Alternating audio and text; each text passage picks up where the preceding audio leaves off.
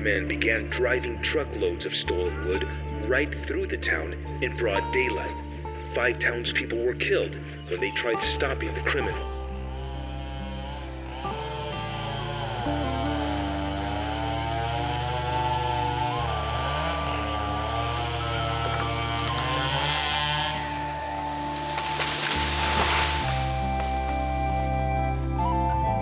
The Tarahumara, or the Raramuri, are an indigenous people of the Americas living in the northern state of Chihuahua. They live in the Sierra Tarahumara within the Sierra Madre, an expansive mountain range covered in pine forests. These are their ancestral lands. The highland ranges are cool and temperate forests with several species of oak, conifer, and a number of pines, and logging is permitted here. But excessive legal and illegal logging is contributing to rapid deforestation. For the Raramuri, there are few employment opportunities other than poorly paid seasonal agricultural work such as picking apples. The off-season forces the indigenous migrants to head to the cities in search of work. Women are often in cleaning and men in construction, and then there are those men, women and children that don't find work and resort to begging.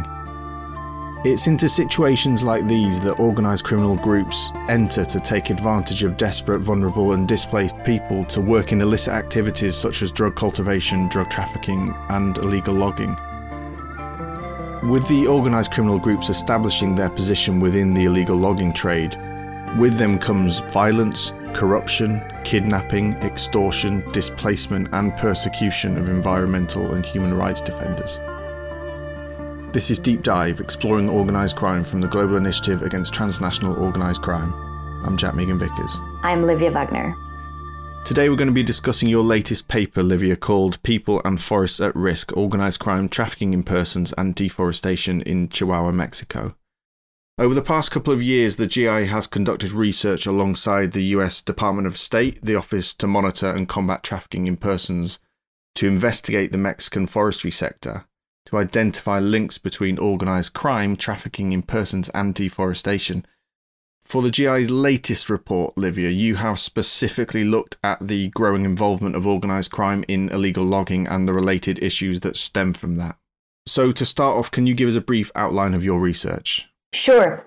This research found that in the state of Chihuahua, the growing involvement of organised crime in illegal logging and related activities has very much increased levels of violence, displacement, and vulnerability to being trafficked, and of course, deforestation. So illegally logged wood from Chihuahua is often laundered and used in the manufacture of consumer goods exported to the US. That means that without effective due diligence, companies and also consumers, of course, who purchase wood-based products from Mexico may be financing organized crime, and by that also contributing to trafficking in persons and deforestation. And what are your findings? In this research activity, we found mainly 3 things. Firstly, organized crime, human trafficking or modern slavery, and illegal logging. And this is not having an impact only on the local communities in relation to labor and human rights violations or violations of indigenous rights, but also on the environment as a whole, and therefore, of course, on the global ecosystem. And illegal logging is something that we have been looking at for this report, and we found out that the value of illegal logging worldwide is estimated to be up to $157 billion per year. And it is also estimated that in Latin America and in Africa and in Southeast Asia, between 50 and 90% of timber is illegally logged. So the Mexican University UNAM, they indicated already in 2018 that at least 70% of Mexican wood was illegally logged. And according to the Federal Prosecutor of Environmental Protection, the PROFEPA in Mexico, they announced that the production of illegally logged wood accounts for 30% of the authorized annual volume of wood produced in Mexico. And there is a trade of up to 15 million cubic meters of illegally logged wood in Mexico each year. So this is a huge number. This is mainly found in the states of Chihuahua, Chiapas, Sonora, Sinaloa, and Chihuahua was one of the states that we have done our field research. So what is the organised crime involvement and how has that changed over the years? So what we have found there is that organized crime groups that are closely linked to illegal logging. And these groups may be directly engaged in illegal logging, and that means by bringing in crews to illegally logged protected areas or areas held by ejidos or indigenous communities, and also by private landowners. But also these criminal groups that are involved in the extortion of individuals and the communities and companies, formal companies along the illegal wood supply chain.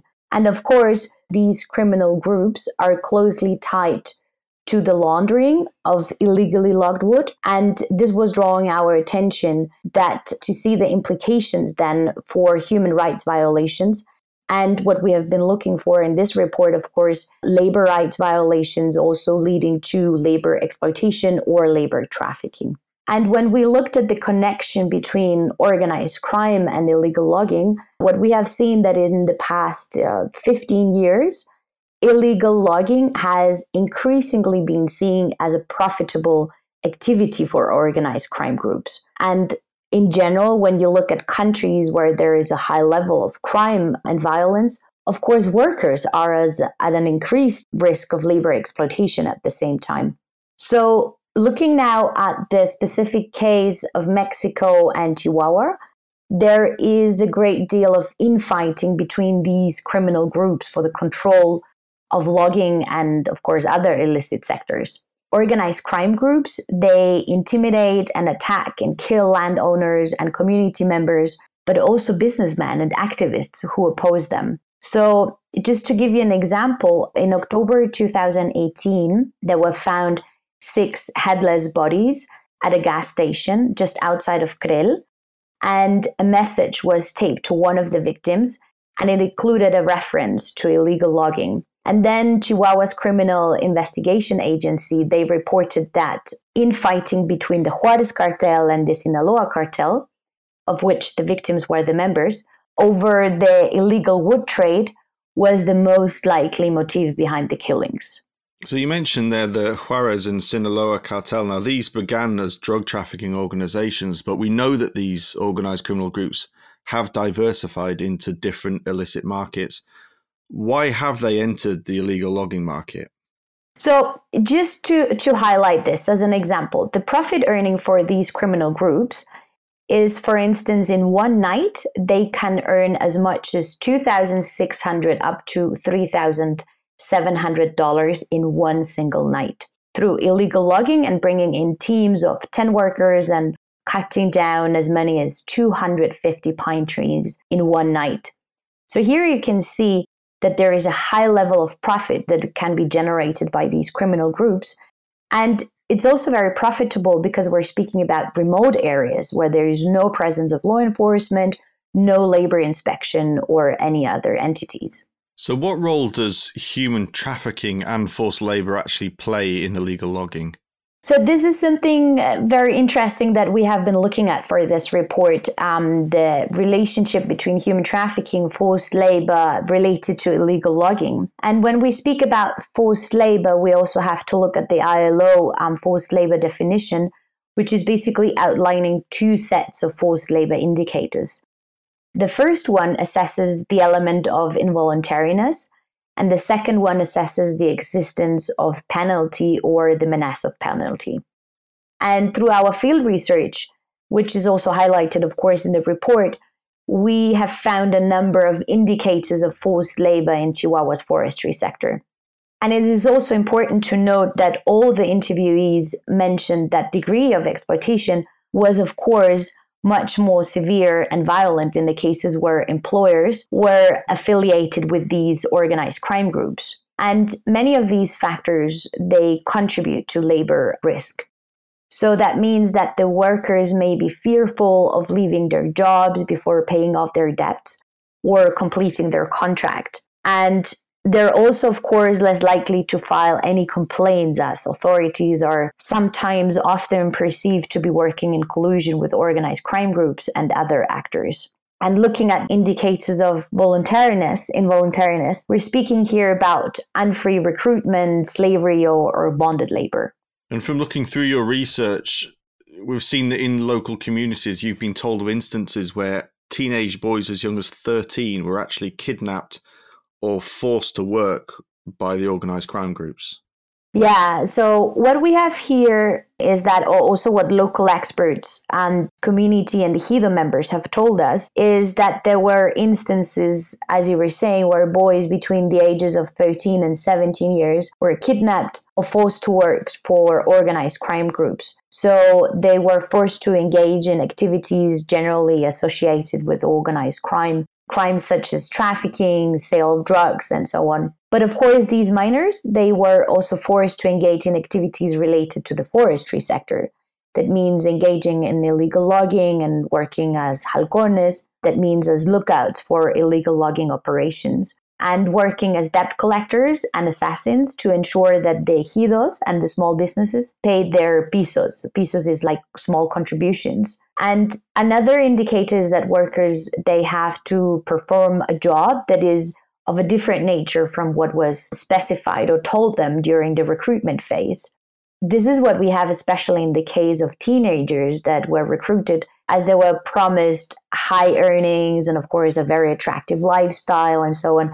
And when they arrived at the work site, they realized that they are low-level pawns with no control over the task or their conditions of work. So once they have started, of course, it was extremely difficult to almost impossible to leave the group due to threats to their lives. You mentioned the conditions there. What are the working conditions like for the workers?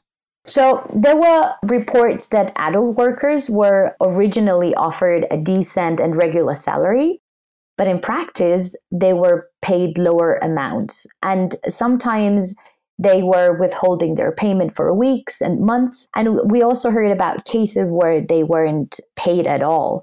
So this shows that there is a strong indicator for that. And another one is also the abusive requirements for overtime. So our field research has shown that there is a high risk of forced overtime in the forestry sector in Chihuahua when being aligned or in collusion with organized crime groups.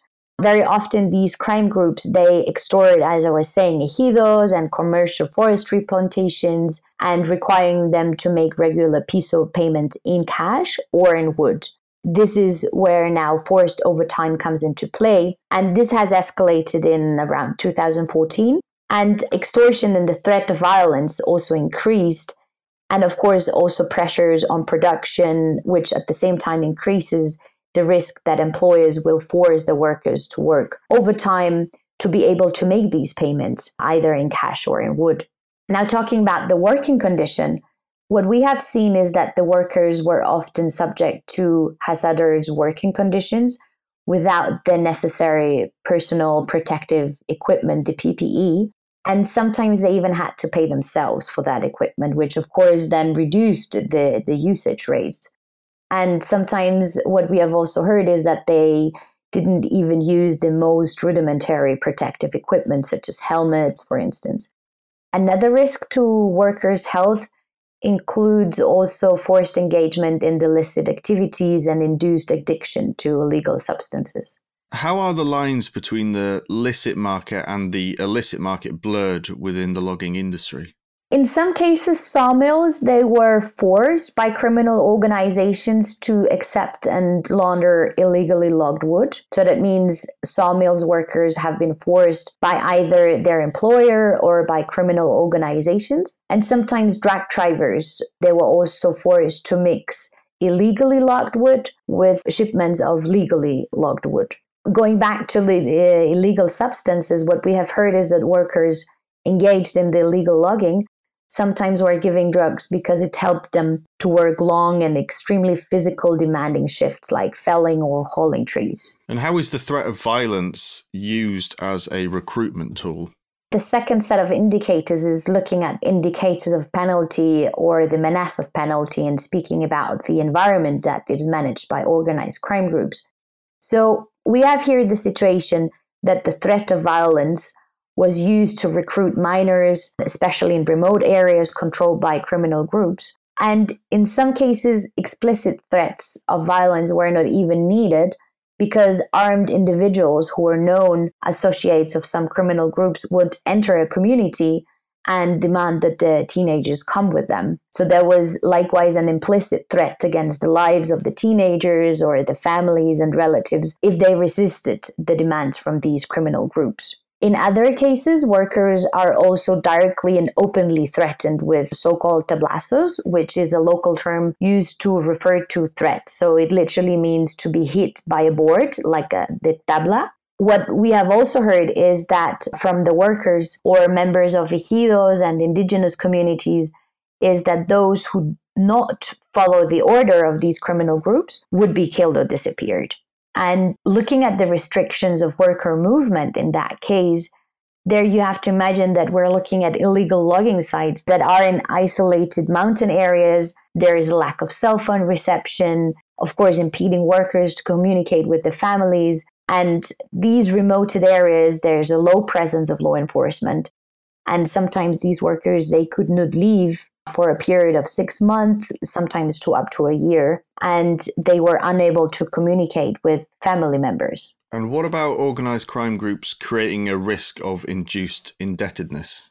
What local experts have reported is that ejido commissioners are sometimes strict or corrupted by sawmills or these organized crime groups into selling wood at a sub-market price. They describe the cases where organized crime groups used threats to force commissioners to sign agreements. And this, of course, combined with the charging of a piso, can then result in induced indebtedness among the ejidos and sawmills. And this, of course, can also lead to ejido members in sawmills to put more pressure on their workers to pay the people each month. Thank you, Livia. And you can read Livia's report, People and Forest at Risk, Organised Crime, Trafficking in Persons and Deforestation in Chihuahua, Mexico, by clicking on the link within the summary to the episode or heading over to our website, www.globalinitiative.net. Livia, over to you. Thanks, Jack. Now let's turn to the vulnerable communities in Chihuahua and how they are affected by illegal logging in the area. People living in the region are at risk through displacement, land grabs, kidnapping, forced recruitment, corruption, poverty, general violence, and destruction of ancestral lands. But despite this, communities are able to build resilience in the face of organized crime. Diana Siller is the director of JADE, Environmental Justice and Human Rights in Mexico, and is the co-author of People and Forest at Risk, Organized Crime, Trafficking in Persons, and Deforestation in Chihuahua, Mexico. So when talking about communities living in the Sierra, we're basically talking about indigenous population and mestizos. Mestizos are mixed between Spanish and indigenous peoples. We have the mestizos and indigenous people are the main landowners of the forests. So 85% of the forest belongs to these communities. So the indigenous group, because of their living in extreme poverty, many of them lack the resources to actually be able to have their own enterprise. And they are exposed, because of being the owners of the land, to abusive contracts by the private sector. So this is where it all starts happening. Once they have these contracts that are basically signed with local mafias or middlemen that distribute the timber produced at a regional national scale, the forest begins to be overexploited very easily, right? And then at the same time, we have illegal logging invading the lands. So we have the two phenomena. We have that they're being abused by the contracts and that they're being invaded by illegal logging. How long has this been going on for? This has been happening for over 50 years in the Sierra. It's not new, especially by small local mafias and unorganized crime. But this has gotten worse in the last 15 years because of the presence of organized crime linked to drug trafficking. So drug trafficking organizations that are known in Mexico, in the north of Mexico, are taking control over not only the Sierra for harvesting drugs, but also taking over timber production and getting some additional income out of it while they're there. So the presence of DTOs in the Sierra is adding up to the social vulnerability of indigenous groups and the small forestry enterprises of mestizos. And not only in terms of illegal logging practices, but also because of the violence that comes with the dynamics of organized crime. So we're talking about extortion, we're talking about kidnapping, we're talking about land grabs, and recruiting the young population of their communities. And this has been going for more than 20 years. And illegal logging, basically is linked to the laundering of wood. So what they do, they're taking over the lands, their forests, their timber production, and they're also taking control over the sawmills. The DTOs then have laundering timber. It also happens that they probably launder money there too.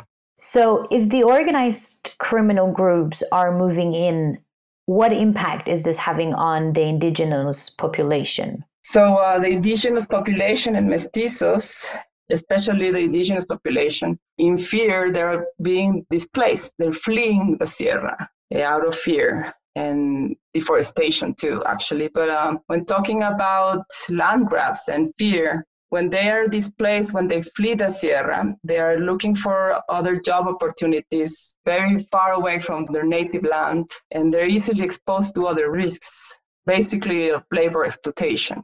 We already know some cases where indigenous population has been found being exploited in agro-industrial activities, as the apple picking and harvesting in Chihuahua, or the tomato business in Sinaloa. And they're also being at risk of human trafficking and labor trafficking. These are situations that we already know that they're happening. So social vulnerability in the Sierra Tarahumara is increasing with the presence of DTOs. And DTOs are basically, increasing illegal logging, increasing and contributing to deforestation, and having a very high impact on indigenous population. For those who don't follow environmental crime and human rights in relation to the indigenous communities, what are the key messages to come out of this report? Well, the first thing that comes to my mind is that we're all consumers. We are all consuming wood-made products or timber-related produce somehow, or we're being part of a production chain that allows wood laundering. So as consumers, I would say that we need to ask and demand for information of the source, and somehow for people like us that are more active into human rights and environmental justice, demand justice, right? Demand that products are traced and more vigilance in the value chain, in the production chain. As consumers, we sometimes don't even ask ourselves, where does this come from? What is behind what I'm buying? And for some cases, like diamonds in Africa, we already kind of know, right? Like we are suspicious of it. But if I buy a piece of furniture, rarely will ask myself, where does the wood come from? And if it's linked to a drug trafficking organization. So I think these are the questions we should be making to ourselves. We should be aware that these links are real and that we are being part without knowing of these impacts. What about local authorities? Are they doing anything to help these communities? We need to demand justice and more action to our institutions and governments, right? Because as I was saying, there's a lack of law enforcement and there's also a lot of fear. Local authorities end up being corrupted or easily extorted by DTOs because they don't have enough capacity to respond and protect. They leave them no choice. So they end up being even some sort of complicity, right? They even being part of it because they have no choice. So it's complex. What would you recommend should be done to combat these challenges?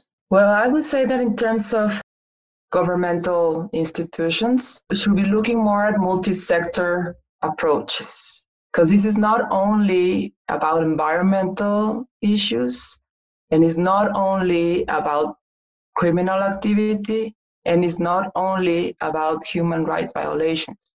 It's all of them linked. So that leads us to think that we need an integral approach that can only be taken by a multi-sectoral strategy. And we don't have that. In a local level, I would think of NGOs and environmental and human rights defenders they need more protection. They're being killed just because they're defending land and they're defending people. And basically, the lack of access to justice and the lack of support from the authorities. So we need to strengthen local capacity of organizations and collective groups that are working towards protection of human rights and environmental issues, not only in the Sierra Tarahumara, but in every forested land in the country. And on another level, I would recommend an approach towards indigenous population. They are the most vulnerable of the vulnerable right now. In the Chihuahua case, in the Sierra Tarahumara, there's a lot of different factors to look at when talking about indigenous populations. It's a sensitive topic because at all levels, indigenous issues are not well attended as they should. I would recommend getting closer to indigenous population and finding better responses and strategies for them to join their strengths and capacities. First of all, to manage and protect their lands and people among themselves, and then link them with the right NGOs and right authorities so they could stay and protect their land, their forests. That was Diana Siller, the director of JADE Environmental Justice and Human Rights in Mexico, and is the co-author of People and Forest at Risk, Organized Crime, Trafficking in Persons, and Deforestation in Chihuahua, Mexico. Now we're going to turn to illegal logging and criminal structures on a global level. Which countries are most affected and the profits that are made through this exploitation? That's right. Being a clandestine industry, it always is difficult to put precise figures on the money we're looking at. So I turned to Julia Urunaga, who works with the Environmental Investigation Agency, an international NGO who investigate forest and environmental crimes. Her specialism is illegal logging and related crimes, such as the illegal timber trade, illegal land use, corruption, and human rights. The really sad part is that all this is fueled by international demand. Right? So we have a very sad combination of sometimes poor local regulation or poor local rule of law, but that is combined with international demand that doesn't care where things are coming from or how things are being harvested or in what context. So this makes illegal logging one of the most profitable organized crime networks. There's studies that show that the retail value, what you move, what you make in the sector, you have at the global level, right? When you have counterfeiting at the top with over $1 trillion a year. Then you have drug trafficking, around 500 billion. And then you have illegal logging, which is between 50 billion and 150 billion. But the thing here is that the profitability of this kind of crimes is a lot higher because once you move the timber out of the illegal harvesting spot, you can make it look like legal. And then everything is profit, right? The other criminal networks imply a lot of corruption, a lot of bribing, a lot of dark payments. Here, that can stop very early in the process because once you have produced the fake papers or you have bribed the initial authorities to look the other side, then your product looks clean. So you can move it around. You don't need to hide it. Do you have cocaine? You need to hide it all the time. You have illegal timber. Once you launder it, you can pretend to be a decent person doing business, right? And that's the big problem here. Do buyers need to take more responsibility?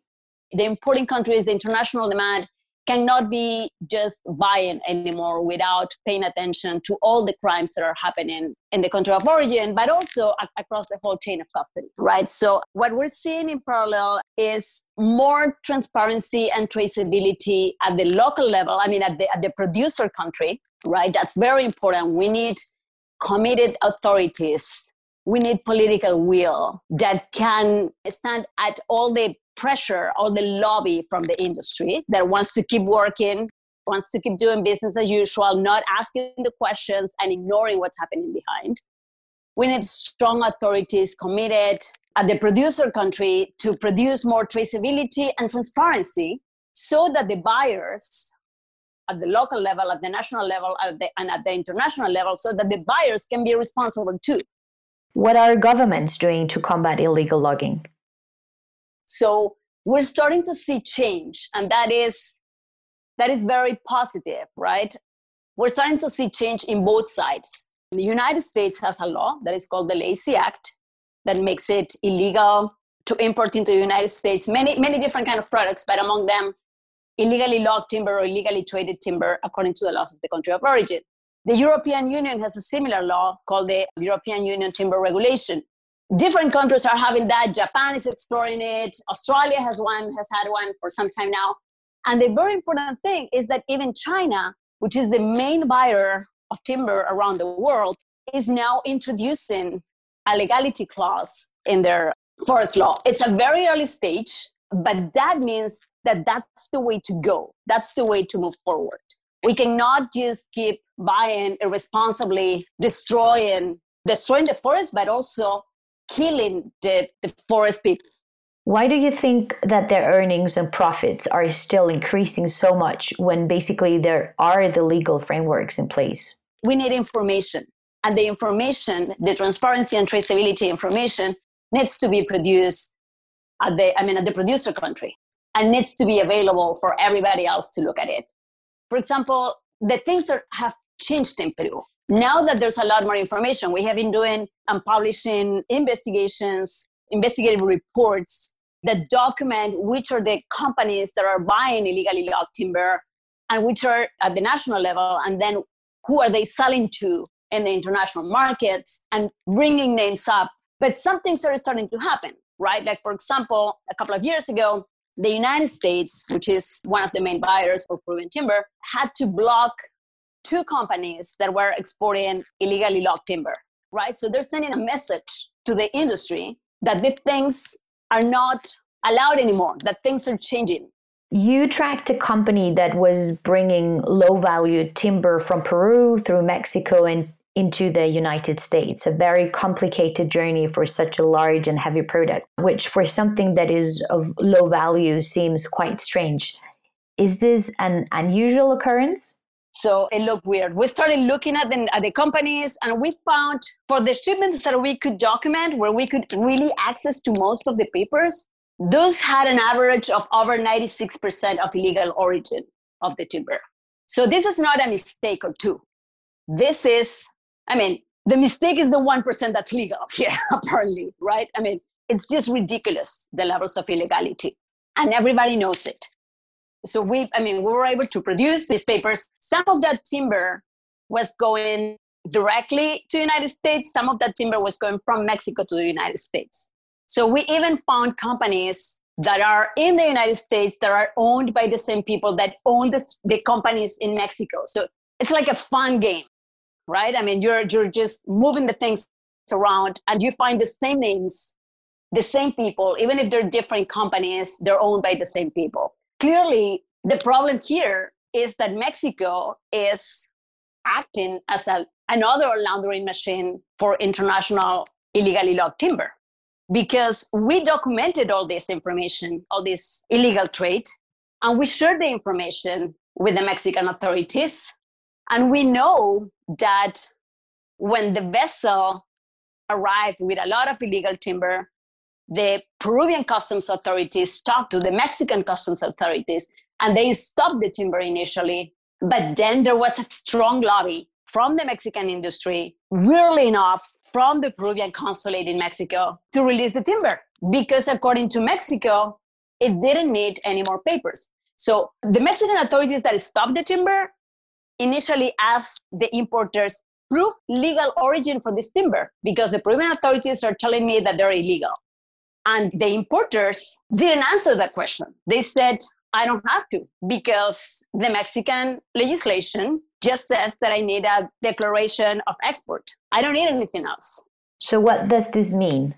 This means that they're admitting that they don't care if the timber is legal or illegal. This is just a paper that is used to clean the timber, to wash the timber, but also to wash the conscience of everybody involved in the trade. And this is not only terrible, of course, for Peru, because this is timber that is tainted with blood, literally. This is also bad for Mexico, because this is bringing unfair competition to the timber producers in Mexico, right? They're bringing timber that is illegal, that is not paying the real cost, that it's undervalued to compete with legal timber in Mexico. So, I mean, there are all these different impacts that are destroying the industry, in addition to destroy the forest and, of course, destroy human lives.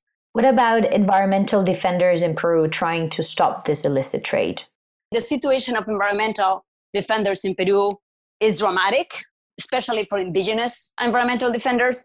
And just in the last few weeks, 2 indigenous leaders were assassinated in different communities during the mandatory lockdown of the COVID-19 quarantine in Peru.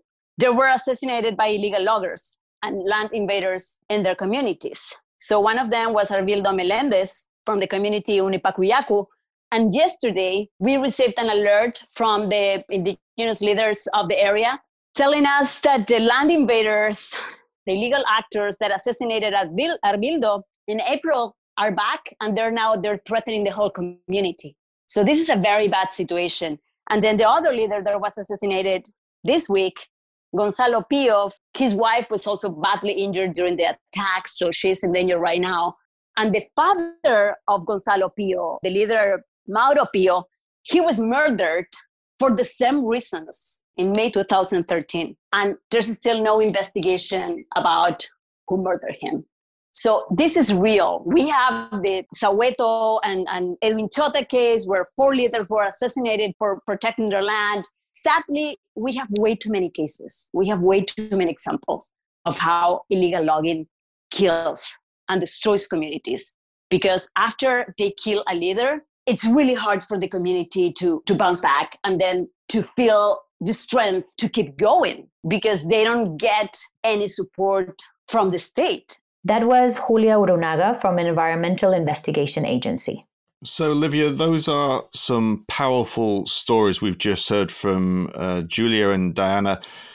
From your research, what are your key recommendations to the government of Mexico? So basically, key recommendations for the government of Mexico are threefold. Firstly, looking at human trafficking, it is important to strengthen the labor inspection system, particularly in the forestry and agricultural sectors, and to improve the mechanisms to identify and refer victims employed in illegal logging. And of course, also to ensure that all suppliers of timber and wood-based products to the federal government conduct rigorous due diligence on trafficking in persons in their supply chain. Secondly, on illegal logging, it is important to promote multi-sectoral, meaning environmental, law enforcement, labor and human rights institution strategies and actions to eradicate illegal logging, and looking specifically at rural areas and indigenous populations. And last but not least, enact legislations that require companies to disclose their due diligence efforts in ensuring that wood purchases do not fuel illegal logging, environmental degradation, organized crime, and or trafficking in persons. Thank you very much, Livia. That's all we've got time for on this episode of Deep Dive Exploring Organised Crime from the Global Initiative Against Transnational Organised Crime. Livia's paper, People and Forests at Risk, Organised Crime, Trafficking in Persons and Deforestation in Chihuahua, Mexico, is available on our website, www.globalinitiative.net, and in the show notes for this podcast. I'd like to thank Diana and Julia for joining the Deep Dive podcast. I'm Jack Megan-Vickers. And I'm Livia Wagner. Thank you for listening.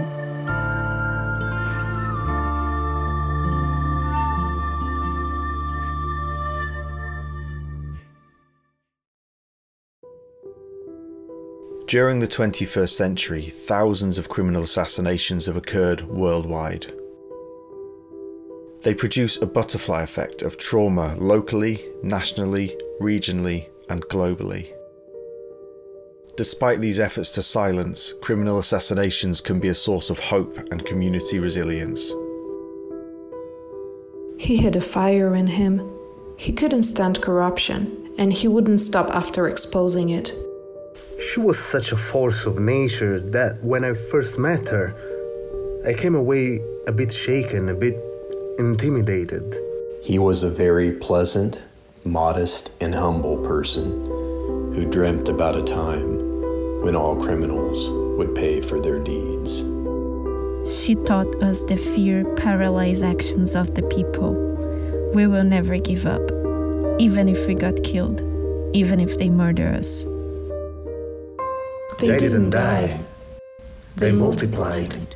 Thousands of brave souls have paid with their lives because they refused to tolerate criminal governance. In 2019, the Global Initiative Against Transnational Organised Crime commissioned approximately 50 profiles of persons assassinated across the world under the Faces of Assassination project. These profiles highlight places where organised crime has permeated political, cultural and economic sectors of society. Check out our website and join the campaign.